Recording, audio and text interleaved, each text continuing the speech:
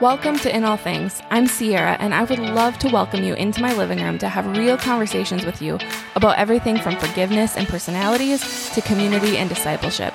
So let's imagine we're sitting on my couch and encouraging each other to seek Christ in all things. Hello, everybody, and welcome to In All Things. Whoever wants to be my disciple must deny themselves and take up their cross daily and follow me. That verse is from Luke 29, and it's Jesus speaking to his disciples. What does taking up our cross mean? To deny ourselves and follow Christ, what does that entail? I want to take today and consider this together.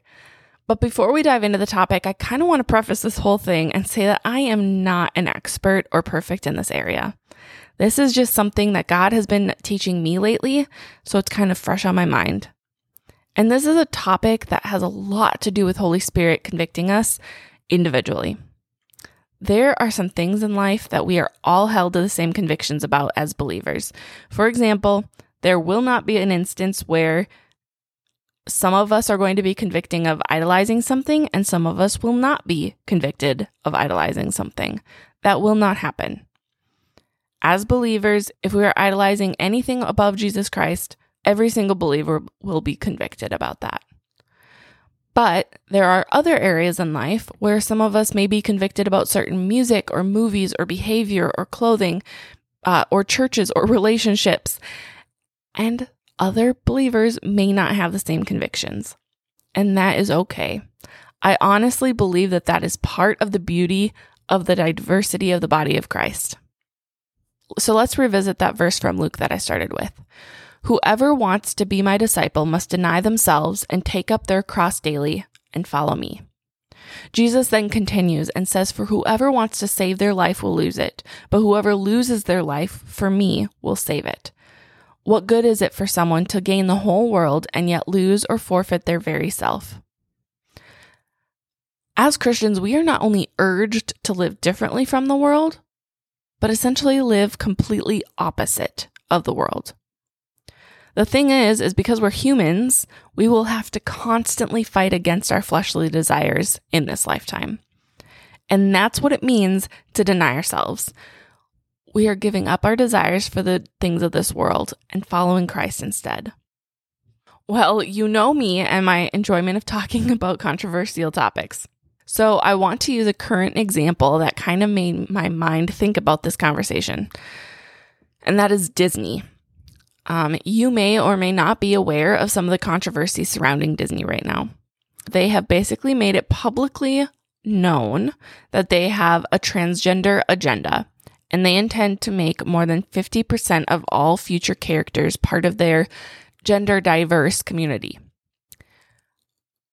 I want to be very clear in saying that I am not telling you to not watch Disney anymore or listen to their music. Again, that is a decision strictly between you and the Lord. What I want to chat about, though, are comments that I've seen from people who are making this decision. They are saddened and disappointed or even torn because they can't share Disney's magic with their kids. The nostalgic old classics or experiencing Disney World or blasting and dancing to the music. And I get it. Things that we loved in our childhood would be so fun to share with our kids. However, here's where we come back to the topic at hand. Whether it's Disney or not, again, this is just a current example, that is our flesh talking. And if we are torn between making a healthy decision for our kids or ourselves, raising them in biblical truth, or ignoring our convictions to share a little bit of sentimentality with them, we are not taking up our cross. We are not denying ourselves to follow Jesus. This can go for anything, not just Disney.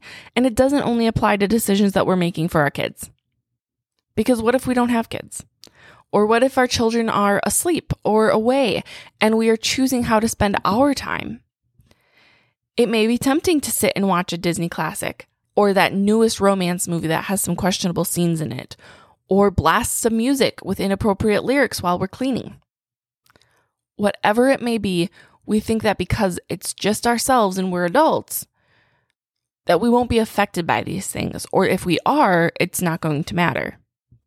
We are so wrong in making that assumption, and so unaware of how the things that we consume seep into our brain and slowly and subtly begin to change what we believe.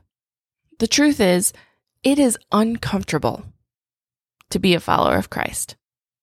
That is not a truth that is often verbalized. It's not always easy. It's not always fun. And we are often left out. But that's the way it's supposed to be for us. Are we denying ourselves when we are choosing to participate in something because it makes us feel good or is fun? It doesn't mean that things that make us feel good or are fun are always bad, but I challenge you to ask that question. Are we denying ourselves and following Christ? Now, sometimes the answer is no, we're not denying ourselves. And yes, we still are following Christ. Like some people choose to get a massage every once in a while. That is something that feels good, but doesn't make it automatically wrong and make it automatically not following Christ. Not even a little bit. A massage can reduce stress and it can be a good way to relax, and it actually can heal your body in a lot of ways. However, if someone feels that they can't live without their regular massages, or they are prioritizing self-care, which I've talked about before, over something more important and valuable, that can be a concern.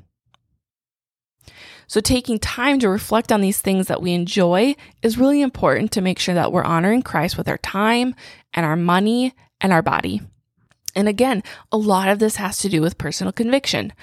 No one can tell you that you need to stop watching movies from Disney and stop supporting them. No one can tell you to quit talking about the Enneagram and relying on its definitions to define and understand you. No one can tell you to cut back on listening to music that is putting words and ideas into your mind. No one can tell you the best way to honor Christ with your body and how you eat or move. Only the Holy Spirit can do each of these things.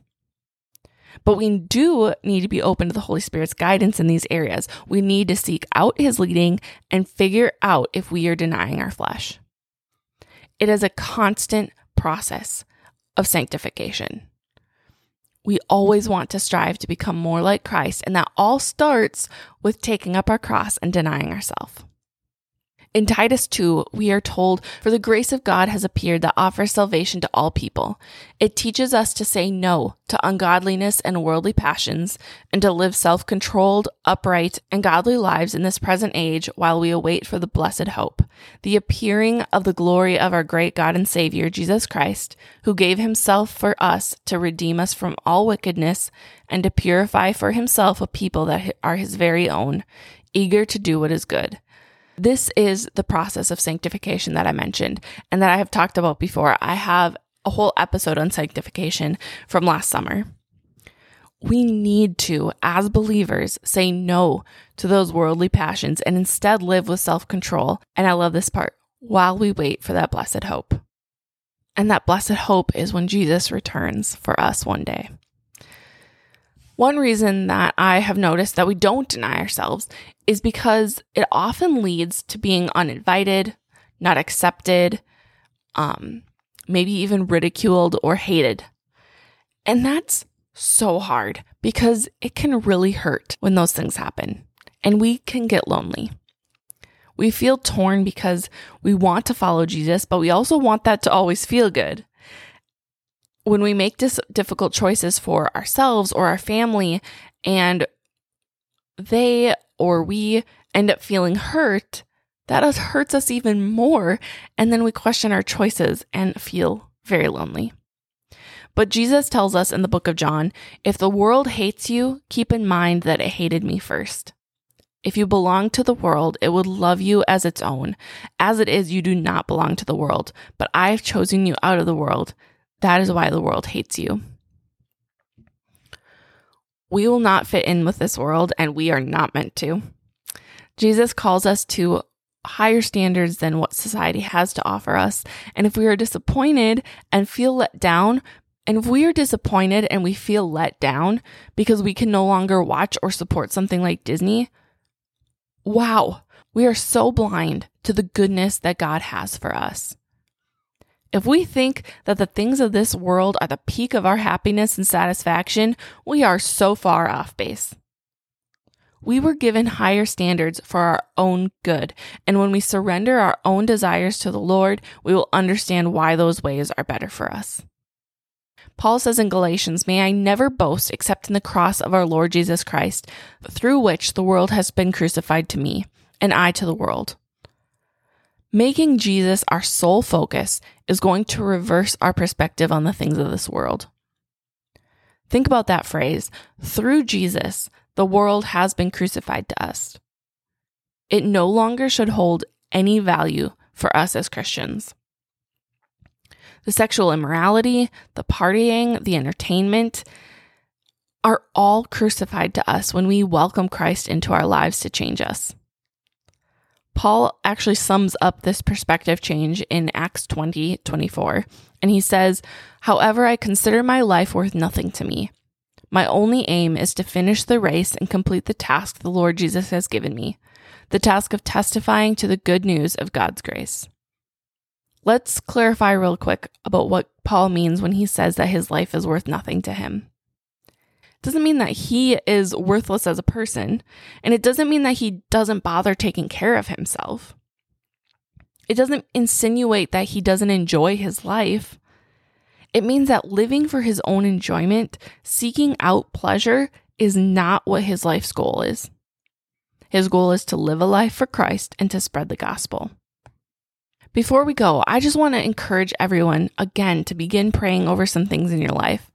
Ask the Holy Spirit to convict you where you need convicting. And then remember to listen for his answer, because it is easy to pray that prayer and continue living as normal. But we need to be aware of where the Spirit is leading us to take up our own cross and follow him. And Jesus says in the book of John, "The thief comes only to steal and kill and destroy. I came that they may have life and have it abundantly." The sooner that we come to this realization in our lives, the more joy and contentment and abundant life we will have. And the easier it's going to be to take up our own cross to follow Christ. Have a wonderful day, everybody. I'm so glad you tuned in for today's conversation. I hope you are leaving uplifted in your walk with the Lord, because that is my prayer for this podcast. You can follow me on Instagram and Facebook at In All Things Pod, and I would love it if you invited more friends into our conversations. You can also visit my website at inallthingspodcast.com. If this episode was encouraging to you, please leave a review on Apple Podcasts or your favorite listening platform, because it helps the algorithms and it allows In All Things to be accessible to more people. See you next time.